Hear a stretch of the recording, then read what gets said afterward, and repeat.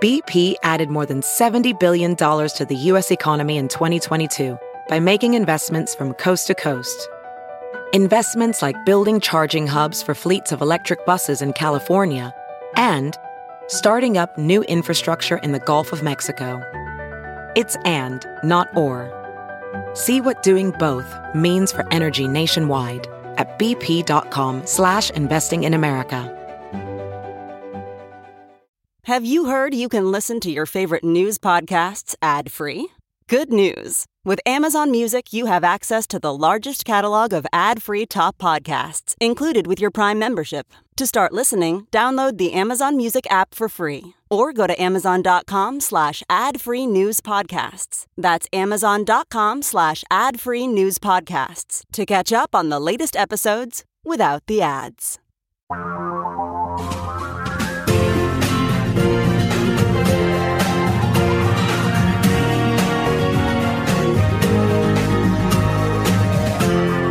This is the Thom Hartmann Program.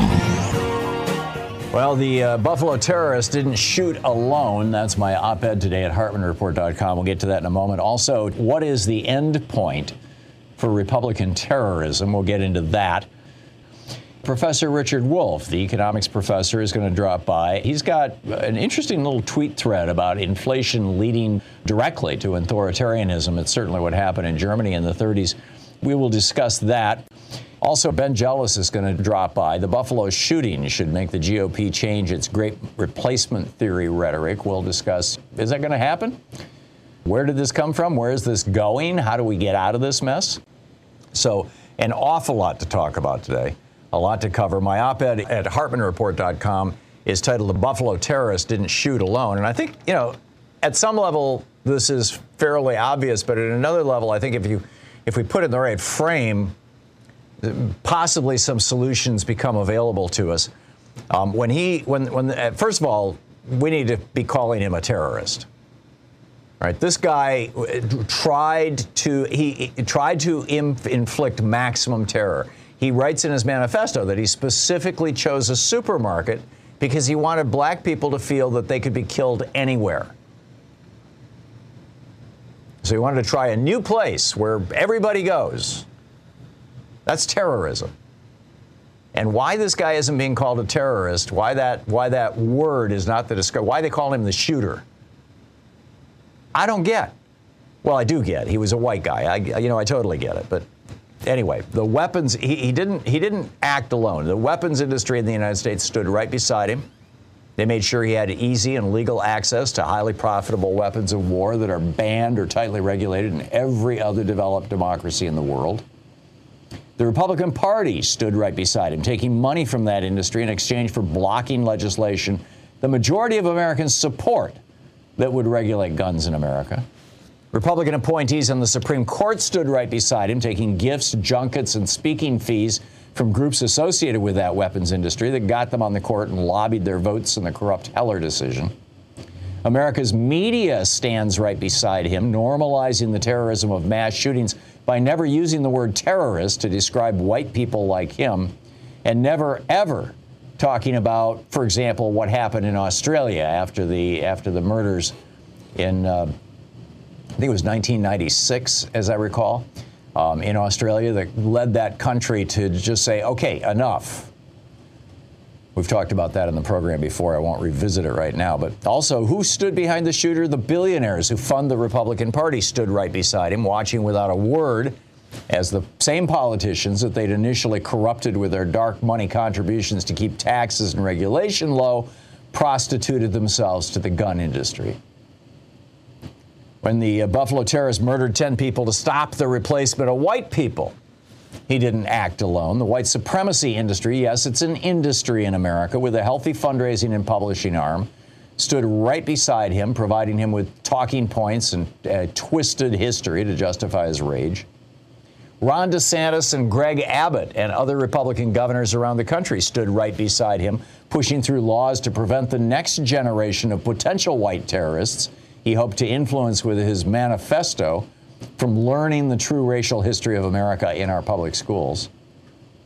Fox News and their crew of hosts, producers, executives, and the Murdoch family stood right beside him, amplifying white people's fear that if they end up the minority in this country, they may be treated the same way that white people treated minorities for centuries. Social media companies stood right beside him, spoon-feeding him rage, fear, and hate, because those emotions are the things that tickle their algorithms and basically increase profits for these social media companies. The massive monopolistic corporations that fund the Republican Party stood right beside him, continuing to shovel money to replacement theory politicians like Elise Stefanik and Matt Gaetz. The Republican Party itself stood right beside him, having quietly invited white supremacists into their ranks in the 1970s with Nixon's Southern strategy. They doubled down on it in 1980 when Reagan's first official speech as a candidate for president of the United States was at the Neshoba, however you say it, county fair near Philadelphia, Mississippi, where 3 civil rights workers, Cheney, Goodman, and Schwimmer, were murdered. And the Republican approval of racism as an overt political strategy when they refused to ostracize Trump for his primary announcement that it was Mexicans who are rapists and murderers coming to this country.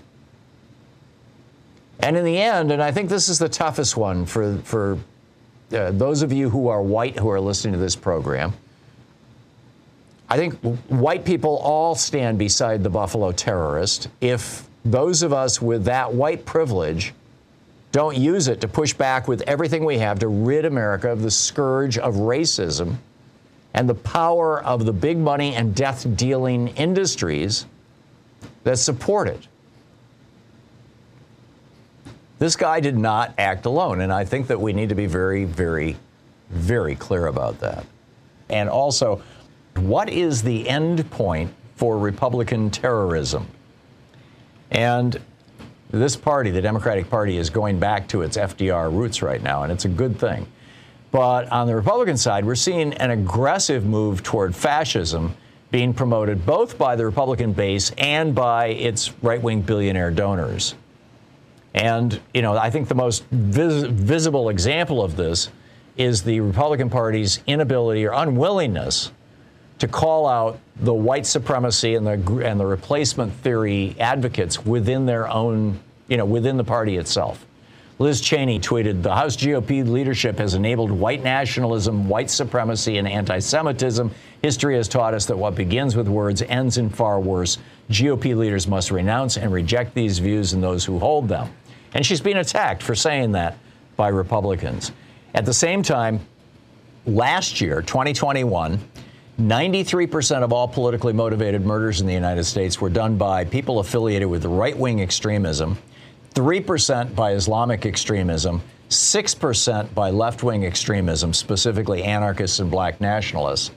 And I'm not even sure I'd call that left-wing, well, maybe extremism. But in any case, 91% of all the murders, politically motivated murders in the United States last year were committed by people affiliated with the right-wing extremism. Over the past 10 years, according to the Anti-Defamation League, quote, of the 443 people killed at the hands of extremists over the 10-year period, 75% were killed by right-wing extremists. So how does this happen? I mean, we've got this whole replacement theory going, Tucker Carlson promoting it, Fox News promoting it, all that sort of thing. But there are really 3 things that are absolutely necessary for terrorism to grow in a nation. And we are seeing them right now in the United States. But let's identify these. Number 1, there must be an ideology, and at the core of that ideology, a mythology of victimhood that provides the rationale for using terror as a political weapon. In the United States right now, that's the so-called Great Replacement theory. Second, to make terrorism work, there has to be an evangelist community. Now, I'm not talking about evangelicals, although many of them fit this bill, but an evangelist community, that is to say, people who support and recruit new terrorists. There has to be a supportive community for these wannabe terrorists. And they're finding that right now on Fox News. They're finding it on Facebook. They're finding it on multiple well-known websites and gamer sites now. And those must be held accountable if we're going to do something about this, whether it be in the courts or whether it be in Congress or most importantly, frankly, in the court of public opinion. They need to be, held up, identified, and publicly shamed. The third key to a successful terrorist program is to trigger individual terrorists without your fingerprints being all over it, without specifically, tying responsibility back to the movement. You're seeing this right now in the GOP, trying to pretend that this most recent terrorist killing had nothing to do with them. The law enforcement name for this is stochastic terrorism. Stochastic is a word that means random. But in the context of terrorism, as dictionary.com notes, quote, stochastic terrorism is the public demonization of a person or group resulting in the incitement of a violent act which is statistically probable but whose specifics cannot be predicted. Great example, Bill O'Reilly calling Dr. George Tiller, Dr. Tiller the baby killer. I believe it was over 30 times on Fox News, or in the neighborhood of 30 times. And sure enough, some lone wolf terrorist goes out and shoots Dr. Tiller. Well, he wasn't a lone wolf. He had a whole support group behind him. The Buffalo terrorist, the same deal. And these killers come to believe that their understanding of reality is widely shared when high-profile individuals like Tucker Carlson on Fox or Matt Gate tweeting, Tucker Carlson is correct about replacement theory. When those, high-profile individuals support the terrorist position, then the terrorists assume that there's a much larger, audience out there. There's a much larger support group for them. And then they begin going ahead and engaging in terrorism. We need to break all three of these pieces of the support network and the systems in place right now that support right-wing terrorism in America. If we don't, we're in deep trouble. If we do, and restore democracy to the United States, we may again become that shining city on the hill that the rest of the world looks to. Malcolm in Blue Bell, Pennsylvania. Hey, Malcolm, what's up? Hey, Tom. Unfortunately, with the money in politics, it's almost as if we just have to get used to it. With Las Vegas, that shooter, he wounded 411 people and killed 60, and all we got was thoughts and prayers, tweets from Mike Pence and even Trump. Yeah, you're right. And then in terms of the grocery store, people have a short memory. In Walmart, with the shooter in El Paso, he 23 and wounded another 23, and that's a Walmart superstore. So it's. Yep. I'm driving through Connecticut now. I'm not far from Sandy Hook, and with that one, what comes to mind is Alex Jones filing for bankruptcy to avoid even being held accountable for going after the families of it. The victims. So you're not an optimist. You're not optimistic that A, the shootings are going to stop, and B, the racism's going to stop.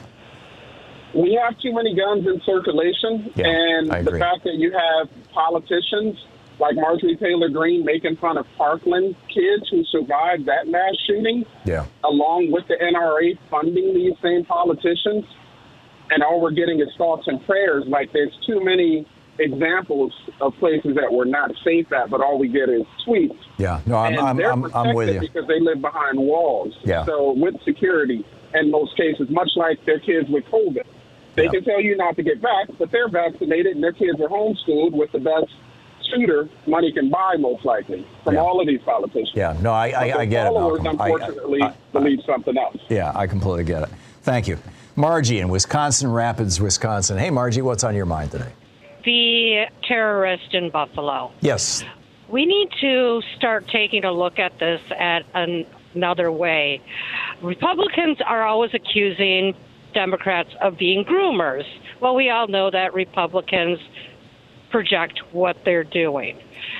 And one of the things that they're doing is grooming terrorists. Yep. At 18 years old, the person was 11 years old when Donald Trump announced his candidacy and called Mexican rapists and murderers. They were 13 when he called the Charlottesville terrorists very fine people. They witnessed their government putting people, brown people, coming across the border in concentration camps and putting children in cages. They also have witnessed the increase of Republicans espousing extreme violence and passing that to their children. Let's think of, I believe it was Massey that sent out a Christmas card with all of the kids holding assault weapons. Yeah, it was Thomas Massey, the Republican from Kentucky. Yeah. So combine the increased racist rhetoric of the Republicans with the increased violent rhetoric of the Republicans. This is what's formed 18-year-olds, how they have been formed through their entire adolescence. Yeah, that's brilliant, They see Margie. this as normal. You're right. This is how Donald Trump has so reshaped America. And it's not just him. I mean, Fox News has had a big role in this, and all these other, all the rest of the right-wing media. But yeah, Margie, that is absolutely brilliant. I couldn't have written it or said it better. Thank you so much for that.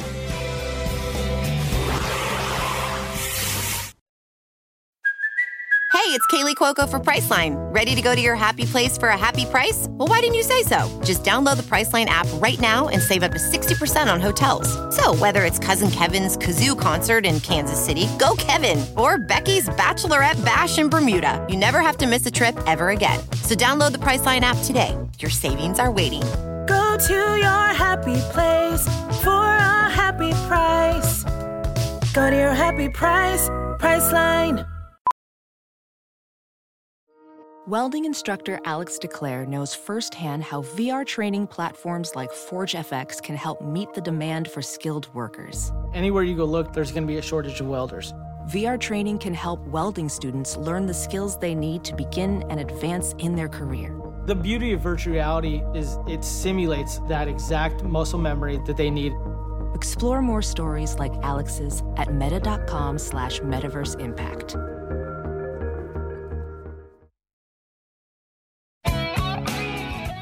When we talk about economics, we often talk about it in a vacuum, essentially. What's inflation going to do? What's the market going to do? How is this going to affect paychecks? And occasionally we'll get into a political dimension of it. How is the price of gas going to affect Joe Biden's reelection chances, that kind of stuff. But very rarely do we put it in the context of really large societal, national changes. But in fact, economics does swing countries. Probably the most famous example is the German inflation of the late 1920s, early 1930s. Professor Richard Wolff has been tweeting about this, and I found it absolutely fascinating. I wanted to ask him to give us a little more of a deep dive into all this. He's the economist, co-founder of democracyatwork.info, the author of numerous books. His most recent is The Sickness is the System, When Capitalism Fails to Save Us from Pandemics or Itself. rdwolf with 2Fs.com, also another one of his websites, and Prof. Wolf on Twitter with 2 Fs.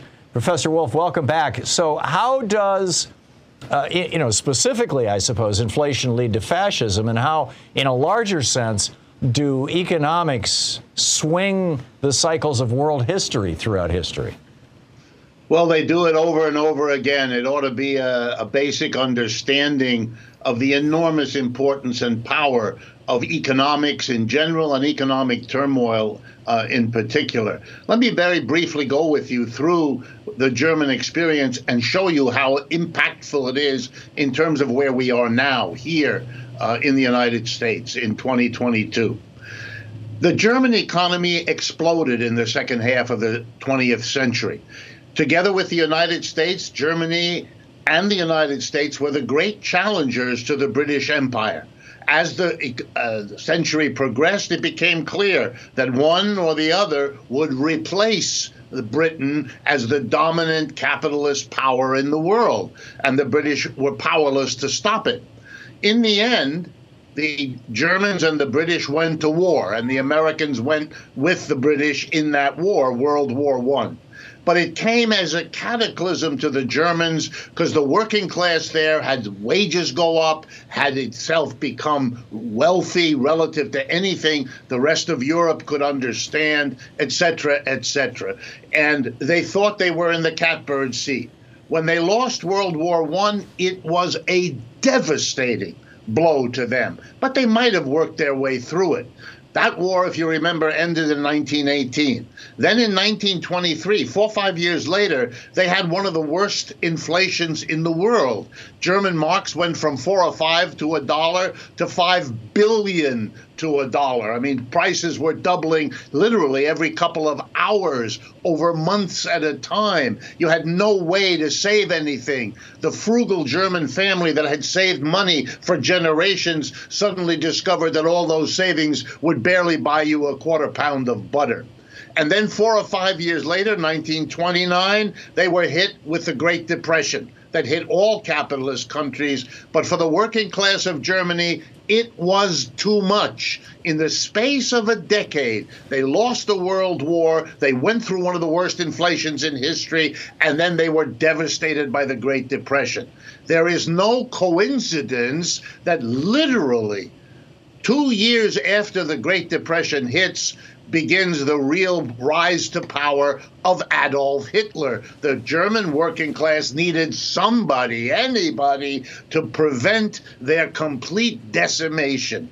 And now here we are in the United States. And let me show you the parallel. We just had one of the worst public health disasters in our history. We had the second worst crash of the capitalist system in our history. We have lost the wars in Afghanistan and Iraq. And then we have an inflation, and now we are expecting a recession.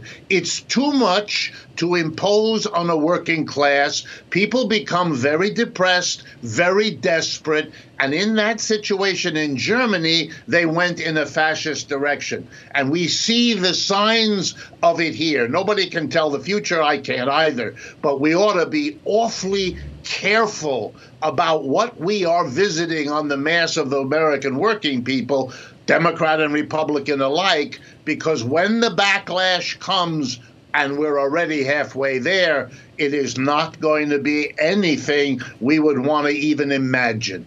I remember reading a history of that, post-World War I period, and John Maynard Keynes came out and said that if the Treaty of Versailles that was being negotiated by the Allied powers who had defeated Germany, which was demanding massive reparations from Germany and demanding that they be paid in Deutschmarks, if those reparations were to remain in that treaty, that it would produce World War II. He said World War II will become inevitable. He was, I don't want to say laughed at, but ignored, shall we say, largely. And, I think it was very much the case, was it not? I mean, it wasn't much of the German inflation an effort to, since they owed billions or trillions to the rest of Europe in Deutschmarks, to pay it off with depreciated Deutschmarks? Absolutely. But let me take your parallel the further step that will help people see its relevance. Absolutely. They did impose the reparations. The reparations made Germany's recovery from the war take much longer, make the suffering of the Germans stretch it out further.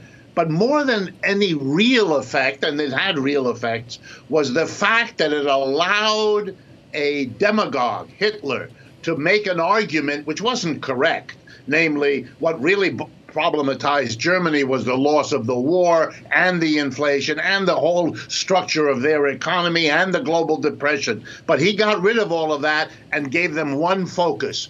It's the West. It's Britain, the United States, in cahoots with Russia. He hooked it up that way. And it was the evil others outside of Germany that had to be defeated. He was the only politician determined to rearm Germany to make it possible. The demagogue comes in to the distraught working class, gives them a scapegoat, gives them a way forward, and then watches as the suffering they went through turns them to somebody, and he's the somebody in that moment. The parallel with our own situation ought to occur to everyone. Well, and I think that parallel is probably best illustrated in the 2016 primary debates, where you had Bernie Sanders taking the populist position that, yeah, the economy sucks in many regards, and it does so because a bunch of billionaires have gamed the system, and the Supreme Court has corruptly allowed them into politics, and we need to go back to a reasonable political system and a taxation system. On the left, you had Bernie Sanders saying that. And then on the right, you had Donald Trump saying, yes, the system is gamed and you've been screwed, but it's because brown people are coming in from Mexico and because political elites have cut, trade deals like NAFTA and things like that, which had some truth to it, by the way. Not the brown people part, but the NAFTA part. And so you had kind of dueling populism, right-left populism, offering solutions to this crisis that America was facing after, both the crash of 2000 and the crash of 2008. And it seems like the middle has collapsed in all this because the middle has been corrupted by largely Supreme Court decisions and capitalism itself, frankly. I'm assuming that there was a parallel movement in Germany opposed to Hitler, or maybe it was part of Hitler's movement to say, we need to empower the average working person. I know in 1937, when he was on the cover of Time magazine, he was the most popular politician in the world because he had put Germany back together.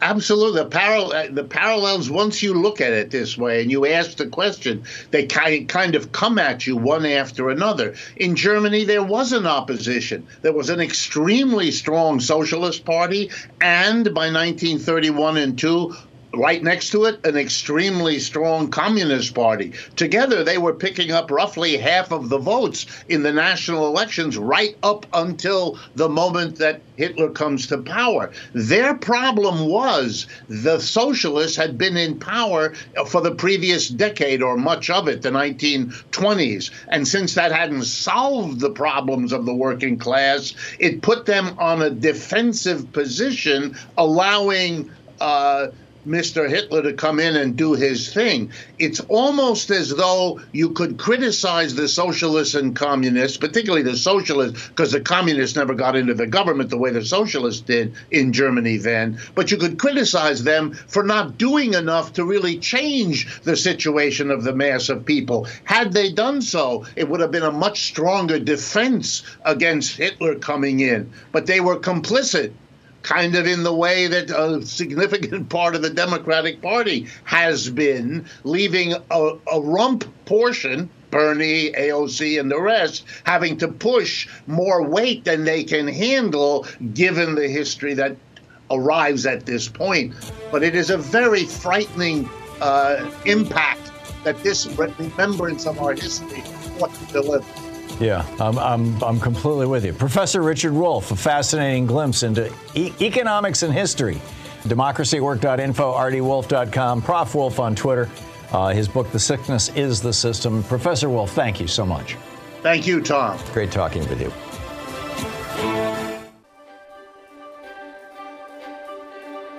We're reading today from the History of World War II, Armed Services Memorial Edition. It's written by Francis Trevelyan Miller and the U.S. military, with the Board of Historical and Military Authorities by Universal Book and Bible House in 1945. And this is from the chapter, The Phenomenon of Hitler. It starts out, his father was Alois Schicklgruber, the illegitimate child of a peasant girl who bore his mother's name until he was 40. Alois started out as a shoemaker's apprentice. Conscripted into the army, he rose to the rank of sergeant. That was so much above a mere cobbler, he stayed with the army for 15 years. After his discharge, he received a so-called certificate appointment that made him a minor customs official with the Imperial Civil Service.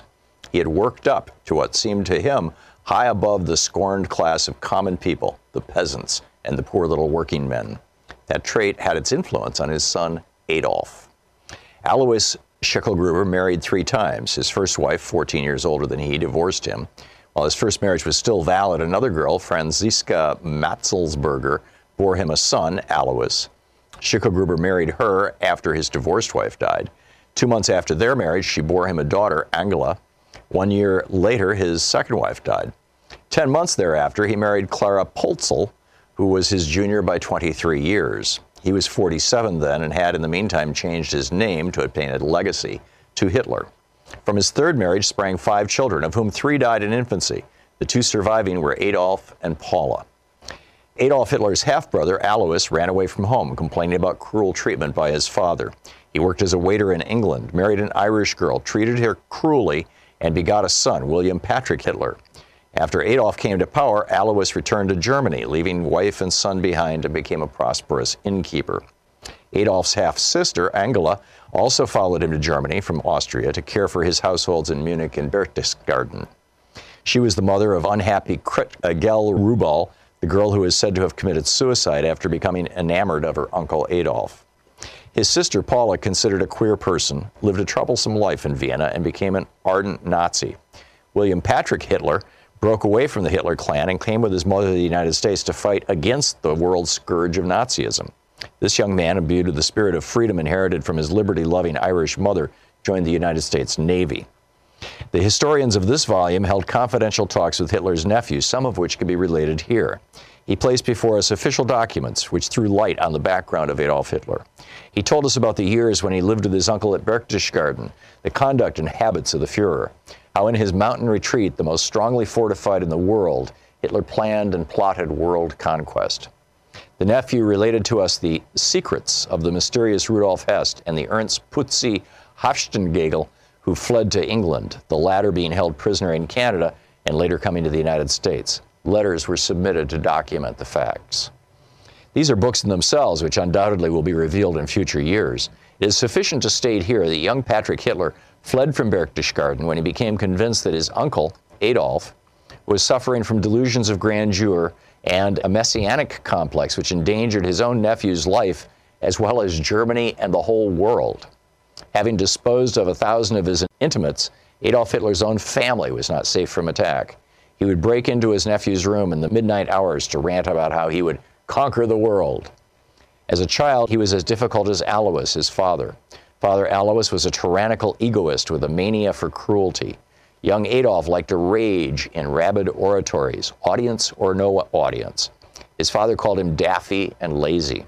He wanted his son to become an important personage like himself. But 11-year-old Adolf revolted against going to school and exposing himself to the heavy task of book learning. He hated his teachers, he hated his schoolmates. Faced by the odious realities of life as they were fearfully represented to him by a father with a big stick and an inclination for alcohol, Adolf wanted only to escape. He was 13 at the time of his father's death and 19 when his mother died. Of the 6 years between those two events, little is known about the boy's doings, except that he prevailed upon his mother to take him out of the hated secondary school, and that she encouraged him in his hobby of making drawings until his ego became inflated to the point that he believed himself a genius. He lived on his mother's pension until her death. With his mother and her income gone, the escapist days were over. He had to face life. A misfit, uneducated, arrogant, undeveloped in mind, stubborn and quarrelsome, without any moral concepts. Such was young Adolf Hitler when he entered Vienna in the beginning of 1909. Here his ego was deflated for the first time. He could not even pass his entrance exams to the Academy of Arts. His drawings were considered crude imitations, counterfeits. When a jury at the Academy of Munich refused a painting he submitted for exhibition, he stormed back to inquire who composed the jury. He learned that among them was a Jew who ranked as one of the outstanding masters of German art. At once, he blamed the jury's decision to exclude his work upon this Jew, declaring, "They shall pay for this." Precipitated from vainglory, Hitler woke to find himself an obscure outcast. In his despair, he stooped so low in his own estimation as to take up work as an unskilled laborer. To carry mortar on scaffolding was far beneath his dignity. He had not yet conceived the idea that Providence had chose him to be the leader of the master race, the history of World War II.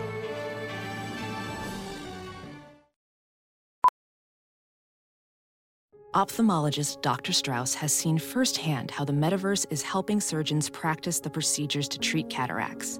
Cataracts are the primary cause of avoidable blindness. He works with a virtual reality training platform developed by Fundamental VR and Orbis International to help surgeons develop the muscle memory they need. The result? More confident, capable surgeons. And even more importantly, patients who can see. Explore more stories like Dr. Strauss's at meta.com/metaverseimpact. As you write your life story, you're far from finished. Are you looking to close the book on your job? Maybe turn a page in your career? Be continued. at the Georgetown University School of Continuing Studies. Our professional master's degrees and certificates are designed to meet you where you are and take you where you want to go. At Georgetown SCS, the learning never stops, and neither do you. Write your next chapter. Be continued at scs.georgetown.edu/podcast.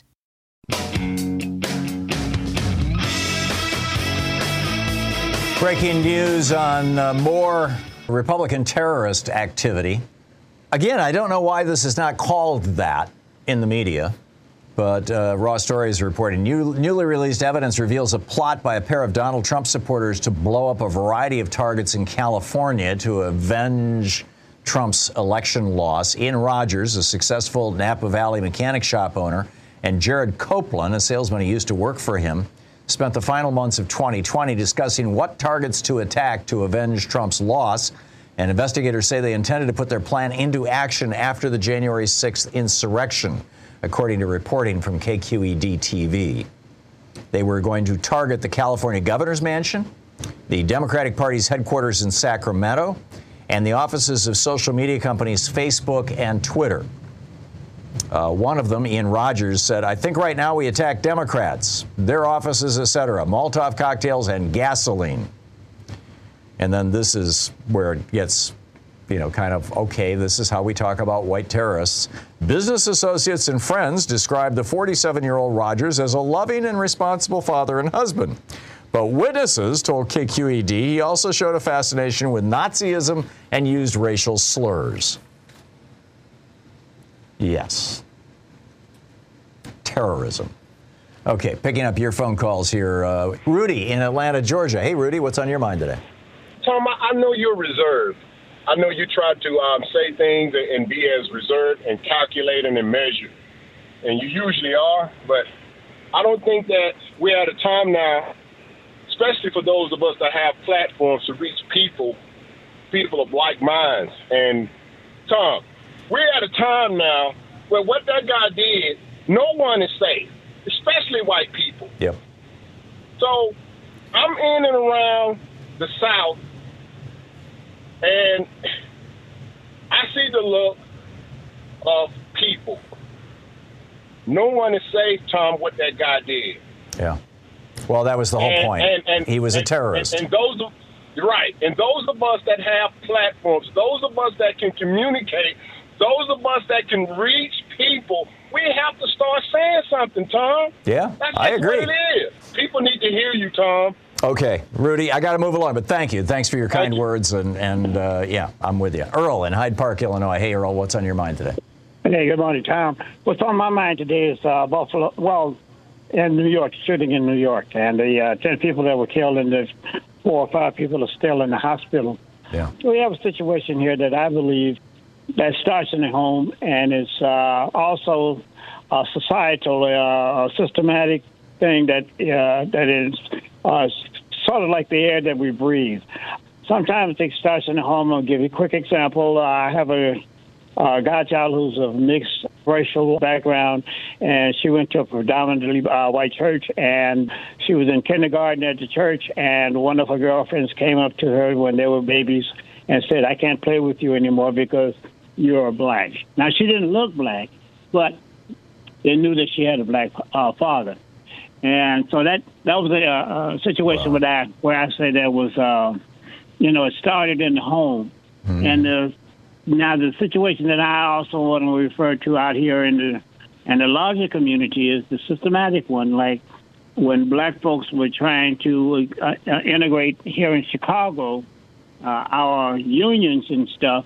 The unions had a hierarchy, and black folks were, if they were integrated into the union, they were limited.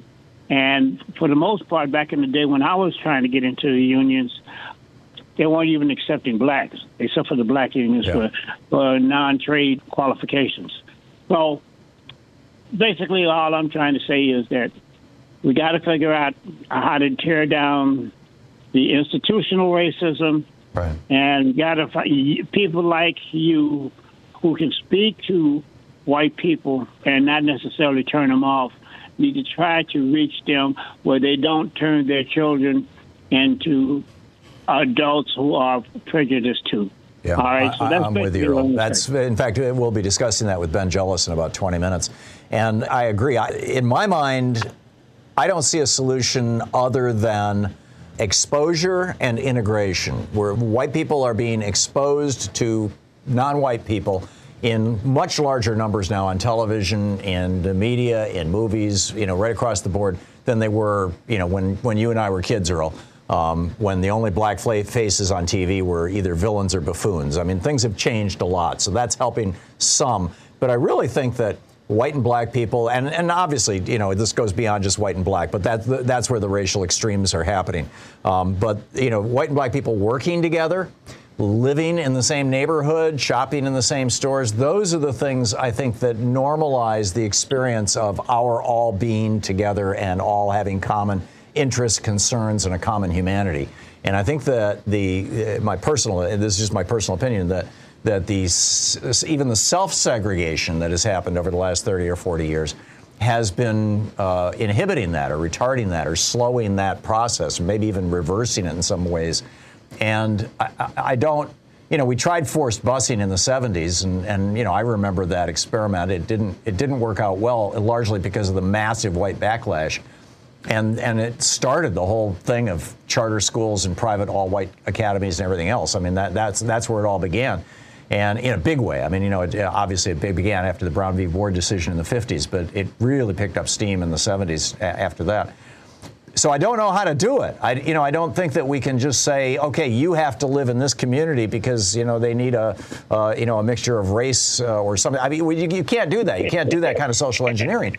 So I don't know how we bring this about, Earl, and I'm looking forward to talking to Ben Jealous about this too. But we do need to have these conversations, and I think we need to keep doing the work. No, I agree with you. But then one thing I will add to the conversation is, unfortunately, I don't believe that it's going to change as long as we have people out there who are willing to preach against integration, denigrate people of color, denigrate people of different backgrounds. As long as there's a yin and yang going on, that we're never going to get rid of it here in America, because white people have the power structure. You have the money, you have the control, and so unless we change white people's consciousness, I don't see how we get rid of it. All right, thank you, Tom. Yeah, thank you, Earl. I think you're absolutely right. I think that is changing. I'm seeing, boardrooms starting to become more colorful, shall we say. But we have a hell of a long way to go. Welcome back. We talked about this briefly. It was a large topic, the Buffalo shooting. Actually, I think we need to call this what it is. The Buffalo terrorist incident should make the Republican Party change its great replacement theory rhetoric. Will they? What's going on here? How do we bring about some sort of reconciliation in America? Or is it not even possible? Ben Jealous is on the line with us. He's the president of People for the American Way, a professor of the practice at the University of Pennsylvania, former national president of the NAACP, New York Times bestselling author. His next book, Never Forget Our People Were Always Free, will be published by HarperCollins in the winter, in December of this year. President Jealous, welcome back to the program. Hey, Tom.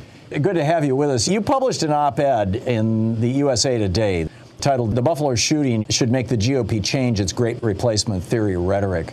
In your mind, and what you've been tracking and observing, how did this and when did this become part of the Republican Party's doctrine, for lack of a better word? I mean, it seems to me like you could easily track this back to Nixon's Southern strategy, but maybe the replacement theory part of it is more recent. I'm not a student of this. Yeah, so look, this really starts out in the 19th century with the old Democratic Party, which, of course, was the far right-wing conservative party of the post-Civil War era. Right, the Dixiecrats. Yeah, and the Chinese Exclusion Act. Mm-hmm. If you go back... In the 1876 that was, wasn't it, as I recall? Yeah. 1886? Yeah, it was in the early to mid-1870s, as I recall. And there was a fear of a, quote, rising yellow tide, rising Mongol tide. And so Democratic senators made the argument that because of the native birth provision of the 14th Amendment to the Constitution, that the white man would have no place left for a home in California if we did not stop Chinese immigration to the United States. And it was hysteria in the wake of the 14th Amendment and the native birth provision, which, of course, had always been the tradition of this country. Come to America, we think of you as an American the day that you got on the boat, right? The day you got on the plane. And you have a child here, your child is born an American. My family, we go back on one side to the founders of Salem Colony and on the other side to Thomas Jefferson's grandma. And, either way, the idea was if you were born here, you were an American. They put that in the Constitution. And the racists went crazy attacking Chinese immigrants. That Frederick Douglass gave a speech called Our Composite Nationality. I recommend to anyone. It's a brilliant speech of what it means to be an American and why we should ultimately be optimistic about our country. And he really decimates the argument of the racists at the time. This notion, as he put it, that the Caucasian race is too fragile to, withstand immigration from China and other countries. It's like laughable. And was very clear that actually we as a nation, we need to embrace a big notion, us as a strong nation that attracts people to us and that they come here seeking to be like us, not to make us like them. Right. Which, of course, that's why people immigrate. Like, a friend moves to France, they want to be more French. If they move to America, they want to be more American. So what do we have to fear? And Frederick Douglass would say, nothing. The reality is that xenophobic fear of immigrants of color has always been intertwined with a fear of blacks. And the Great Replacement Theory has spawned massacres at Tree of Life Synagogue in Pittsburgh, in El Paso, primarily Latinos, in New Zealand, primarily Muslims, in Buffalo, New York, primarily black folks, and why? Because their theory, and you heard this echoed in those nuts who were carrying torches down at the University of Virginia in Charlottesville, and they were chanting, the Jews shall not replace us, the Jews shall not replace us. And I can remember thinking at the time, Tom, like, what are they talking about? Like, Jews are 2% of the population. Why are these white boys afraid of Jews replacing them? Like, what are they talking? Well, they were afraid of the Great Replacement Theory. And the Great Replacement Theory says, essentially, it's very dark, that the white race is endangered if Jews and people of color get together. And that the Jews have a theory, kind of master plan, to replace whites with blacks who they're encouraging to have more babies, and immigrants of color that they're encouraging to come here from other countries. It's dark, it's twisted. It's also interpenetrated the anti-abortion movement, by the way, Ben. Yeah, well, it's the same folks ultimately, and it's not just racist, it's not just anti-Semitic, it's not just xenophobic, it's all of those things, and it reminds all of us that we all have a vested interest in defeating this far right-wing movement. Now, who's most responsible for pushing it? Tucker Carlson and Rupert Murdoch. Rupert Murdoch has decided that Tucker Carlson increases ratings for the network overall, so he lets the show lose money because virtually nobody will advertise on Tucker Carlson's show because he's so blatantly racist. That has given him freedom to just be as racist as he wants to be. Tucker Carlson has pushed the Great Replacement Theory at least 400 times, according to a New York Times investigation, on 400 different shows. And so, if you think about it, the guy does about 200 shows a year. So he's basically talking about it several times a week, every week. That's who's pushing this. And he's the highest rated show on Fox. I think he's the highest rated news show on television. Yeah. And he's decided that pushing this sort of anti-Semitism, Islamophobia, racism, and xenophobia is what's going to get him ratings. Whoa, sweet man cave. Thanks. Serious upgrade. How'd you pay for all this? I got a home equity line of credit from Figure. I was approved in 5 minutes and had funding in 5 days. Wow, that fast and easy? Yep. The application is 100% online, plus no out-of-pocket costs. Just fast access to the cash you need. How do I get started? Go to Figure.com and get that serious upgrade. Figure Lending LLC, DBA Figure, Equal Opportunity Lender, NMLS 1717824. Terms and conditions apply. Visit Figure.com for more information. For licensing information, go to www.nmlsconsumeraccess.org. We're talking with Ben Jealous, President of the People for the American Way. You and I and others across America for a long, long time have talked about the wonder of America being the first country that was created based on an idea rather than on either genetics or soil or geography. Hitler's old blood and soil thing. And yet, the foundation of replacement theory is that some people are actual Americans, real Americans, and some people aren't. And they're not entitled to be Americans by virtue of the color of their skin. which directly contradicts the theory of America. The problem is that the theory of America was not acted out in America. You know, it wasn't until the 1960s that we really started even getting close to applying that theory of America across the board to both politics and business and economics and everything else. How do we most effectively push back against this widespread belief in the white community that Anglo-Saxonism and British common law and white skin and American values are all the same thing and interpenetrate each other, and that anything that is not white or Christian is not foundationally American? How do we fix that? Yeah, part of it is that we just remember our history. When I was president of the NAACP, we had a donor who was a prominent Italian-American businessman, older man.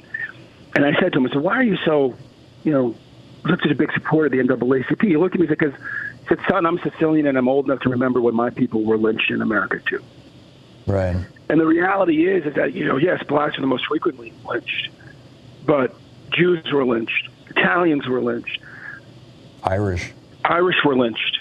Fear of Catholics, a fear of people from Southern Europe.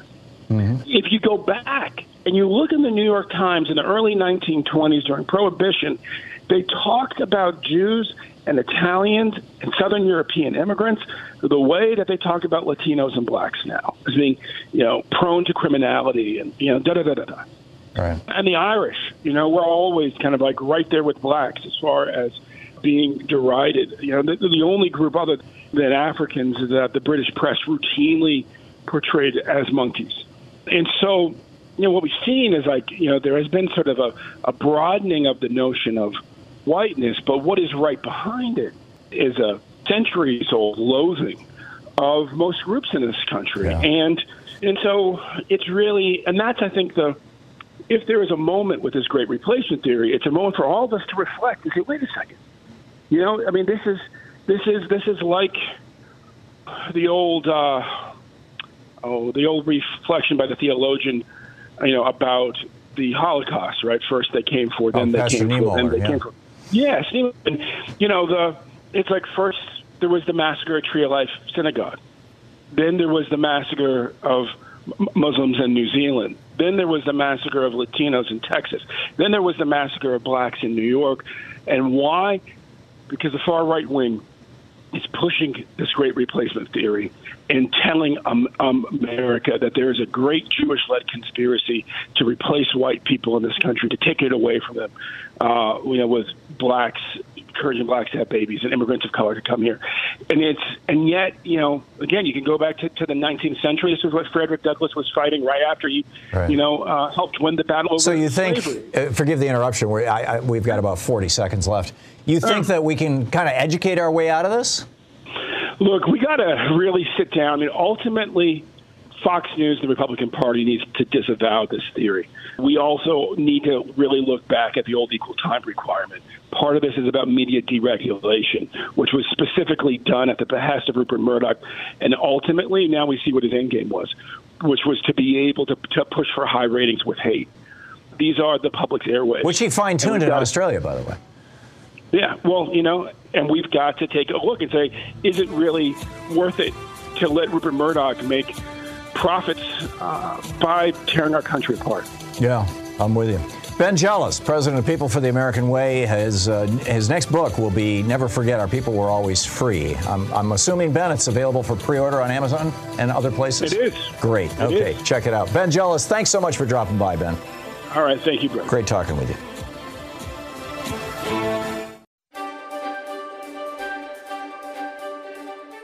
And welcome to the Thom Hartmann Book Club, Thom Hartmann University Book Club. Today we're reading from Tears We Cannot Stop, A Sermon to White America by Michael Eric Dyson, who was a guest on our program a while back. This is from page 86. One of the great privileges of whiteness is not to see color, not to see race, and not to pay a price for ignoring it, except, of course, when you're called on it. But even then, the price pales quite literally in comparison to the high price black folk pay for being black. We pay a price, too, for not even being able to derive recognition and financial reward for the styles that make the world want to be black so bad that they don't mind looking like us as long as they never, ever have to be us. If the appropriators can freely rip off our culture with no consequences, those who revise racial history, the fourth stage of white racial grief, are even less accountable for their deeds. The way of the racial revisionist when it comes to black life and history is simply to rewrite it. Their motto is, it didn't happen that way. There's a flood of writing that tells us that the Civil War wasn't really about slavery, but about an effort to defend states' rights. But, my friend, you've got to put yourself in our place and see the absurdity of such a claim. Defend the rights of states to do what? To enslave blacks. But even here, the irresistible logic of whiteness, that is, irresistible to whites themselves, and to all of us who are subjected to white whim, springs into full action. White American history is so powerful that even when it loses, it wins, at least in skirmishes within whiteness itself. From the right wing, there is the belief that the Civil War was fought over the ability of individual states to beat back a federal government out to impose its will. From the left wing, there's the belief that the Civil War was a conflict between the planter class and the proletariat. In each case, race as the main reason for the war is skillfully rewritten, or really written out. Slavery is rewritten too. Some white Christian apologists contend that black folk needed slavery to save their souls or to rescue their cultures. A contemporary twist on this argument radiates in thinkers like Dinesh D'Souza, who claims that American blacks brought here through slavery are now doing far better than their African kin. Some white critics argue that since blacks sold other blacks into slavery, bondage was a black man's problem, not a white man's burden. But revisionists would much rather describe the dehumanization of black folk as little more than a commercial transaction. It's another way of washing their hands of racial responsibility. The effort to rewrite history surfaces in how Malcolm X is treated in the mainstream. It hardly seems likely that the culture he fought with all his heart could be depended on to grasp his true meaning. Malcolm is often read as an apostle of violence, as a frightful figure consumed by destructive rage. Yet the truth is far more complex, and Malcolm was far more complicated. But isn't the autobiography of Malcolm X so enduringly appealing because it shows Malcolm giving up hatred as a means to racial justice? Now, Malcolm X believed in the liberation of black folk from the mental and psychological chains of white supremacy. He was not committed to nonviolence as a way of life or as a method of social strategy. He believed that such a commitment prevents the full realization of black emancipation. Yet he was not personally violent. As Ossie Davis says in his eulogy, responding to the claim that Malcolm preached hate and was a fanatic and a racist, quote, "Did you even talk to Brother Malcolm? Was he ever himself associated with violence or any public disturbance?" End quote. The rage that flowed in Malcolm's veins was the rage against a force of whiteness that aimed to wash its black kin from the face of the earth. The urge to rewrite black history occasionally gives way to the final stage of white racial grief, which is simply, when it comes to race, dilute it. That is, to argue that black stuff doesn't just plague black folk. To summarize, bad stuff happens to everyone. This argument surfaced in the aftermath of Hurricane Katrina, and that storm certainly hit black folk, but it hit white folk too. This is the sordid version of reverse American exceptionalism. It is the same Me Too impulse that flares in the bitter battle against affirmative action. Beloved, I can't help but notice that affirmative action is the bee in so many of your bonnets. You look around in your classrooms and you think every black person is there because they got an unfair shake from the system. You look at your job and you think that your black coworker got an unjust nod of approval from the powers that be. You never stop to think how the history of whiteness in America is one long scroll of affirmative action. You never stop to think that Babe Ruth never had to play the greatest players of his generation, just the greatest white players. You never stop to think that most of our presidents never rose to the top because they bested the competition, only just the white competition. White privilege is a self-selecting tool that keeps you from having to compete with the best. The history of white folk gaining access to Harvard, Princeton, or Yale is the history of white folk deciding ahead of the game that you are superior. You argue that slots in school should be reserved for your kin because, after all, they are smarter, more disciplined, better suited, and more deserving than inferior blacks. From Tears We Cannot Stop, A Sermon to White America by Michael Eric Dyson.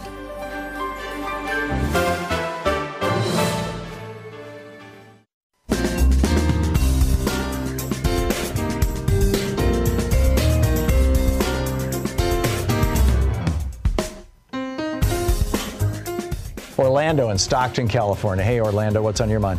Hey, Tom. I really enjoy your show and appreciate what you do. I just wanted to talk about how, I grew up in Missouri, and I can remember going to school in Kirksville, Missouri at the Truman State.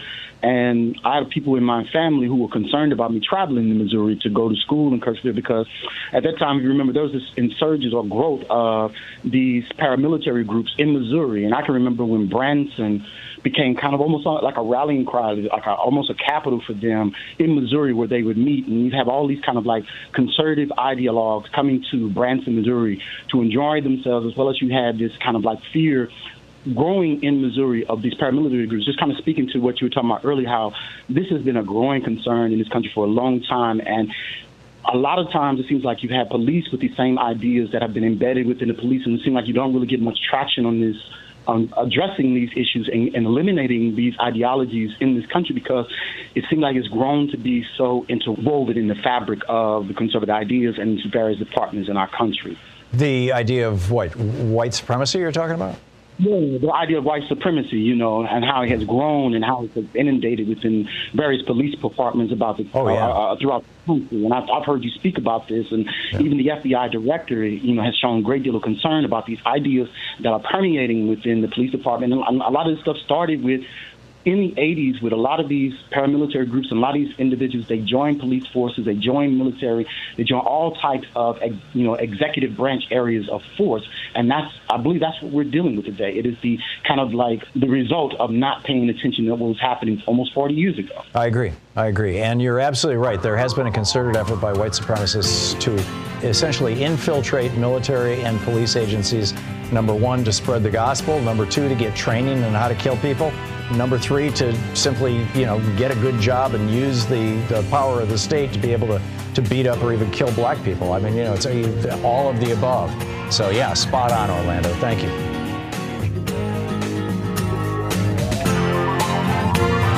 You've been listening to Thom Hartmann. For audio and video archives, visit thomhartmann.com.